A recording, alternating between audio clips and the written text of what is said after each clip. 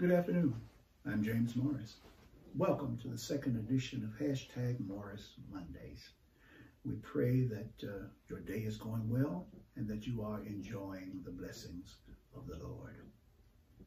To say we're living in perilous and troublesome times on many fronts is perhaps an understatement.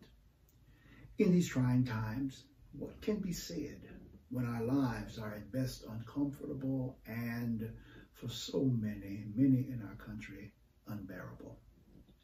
Just the idea of sheltering in place has been unimaginable to a people who pride ourselves on freedom and civil liberties.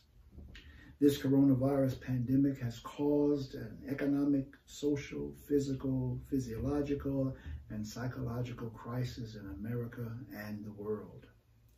A crisis that has forced us to rethink as Americans and reorder many aspects of our lives. As a matter of fact, this pandemic has brought back to our conscience the plight of Black, Brown, and First Nation individuals who are faced daily with living in poverty.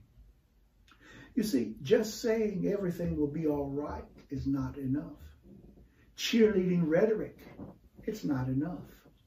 Not enough by preachers, not enough by media personalities, not enough by elected officials, and certainly not enough by the President of the United States to say we're going to cheer our way or rally our way out of this pandemic.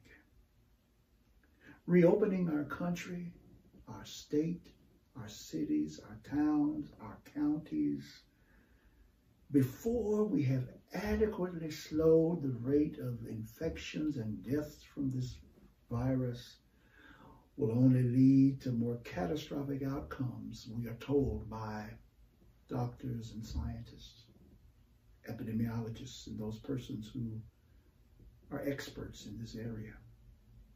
I understand the fact that modern ethical framework suggests that individuals and individuality are the agent and end of our current morality.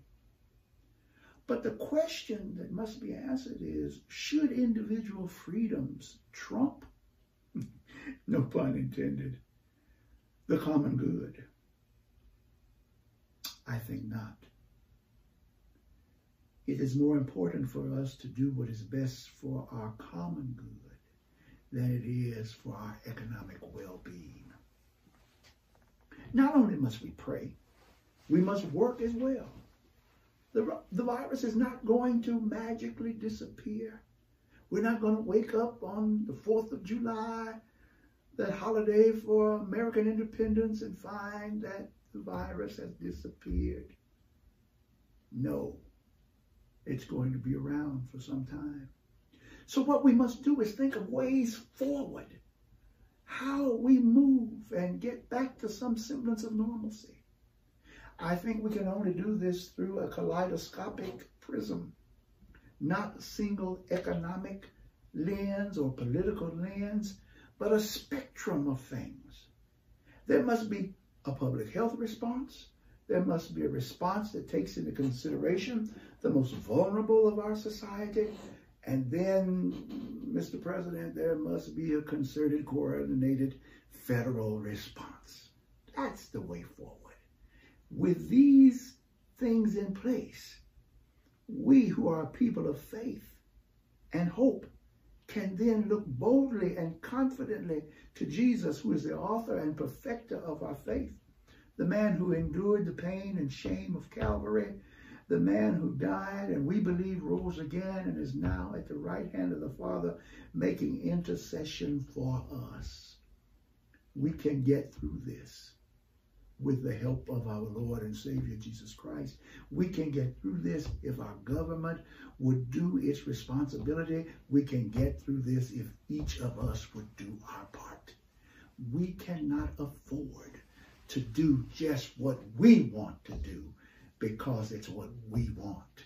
We must concern ourselves with one another. We are a family. This is a world community. We're all in this thing together. We can do it. Don't forget, to listen in next Monday at hashtag Morris Mondays. Each Monday going forward between 1 and 2 p.m. You can get it by going to the Carter Tabernacle CME Facebook page. And if you have questions, send those questions in to me, and I'll answer them on the next edition. God bless you.